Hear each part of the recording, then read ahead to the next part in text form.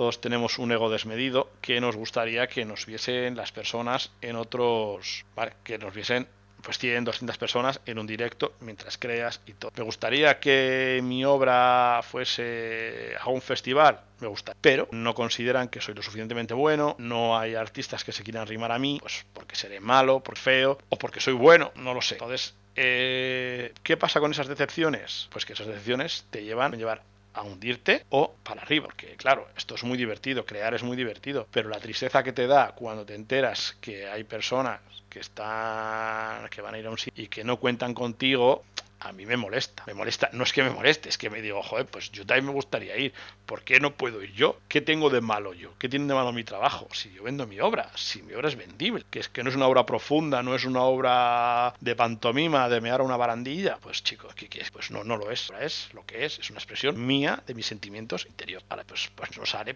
entonces yo sigo trabajando, sigo esforzándome, sigo trabajando, esforzando, haciendo cosas nuevas y algún día pues iré, iré o me invitarán y diré, pues ahora que puedo, no, o sí voy, o no sé. Entonces, es una tesitura difícil, ¿vale? La que se vive, pero es la tesitura del artista.